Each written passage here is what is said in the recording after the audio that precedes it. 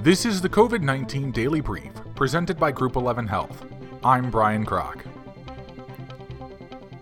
California is not shutting down its border due to COVID-19 spike, governor says. California's borders will remain open to visitors, even if COVID-19 cases are surging in other areas like Arizona, Texas, and Florida. At this moment, we are not shutting down our border, Governor Gavin Newsom said.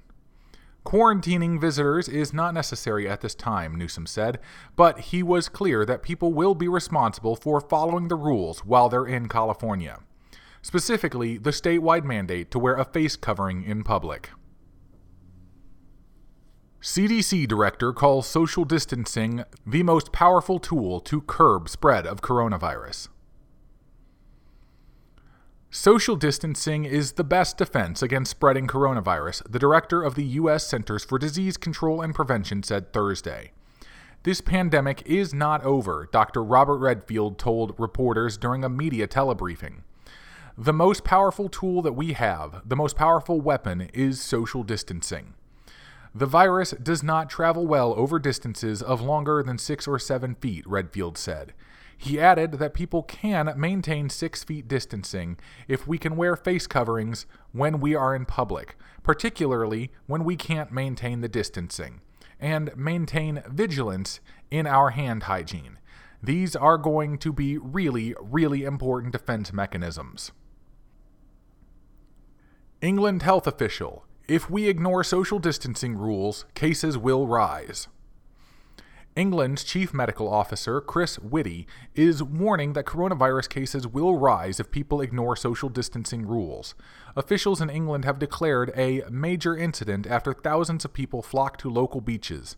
Despite advice to stay away from the area, it was overrun with cars and sunbathers, leading to gridlock, illegal parking, and antisocial behavior.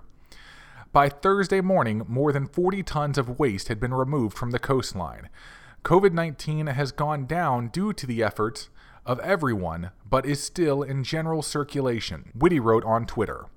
If we do not follow social distancing guidelines, then cases will rise again.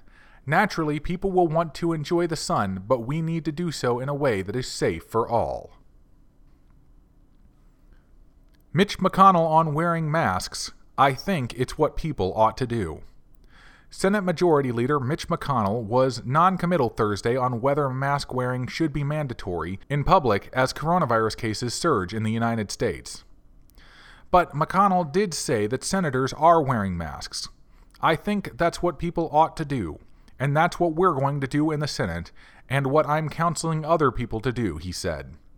In the U.S., coronavirus has killed at least 121,000 people and infected nearly 2.4 million, according to Johns Hopkins University. This has been the COVID-19 Daily Brief, presented by Group 11 Health. For more information on Group 11 Health, go to groupxihealth.com. That's groupxihealth.com.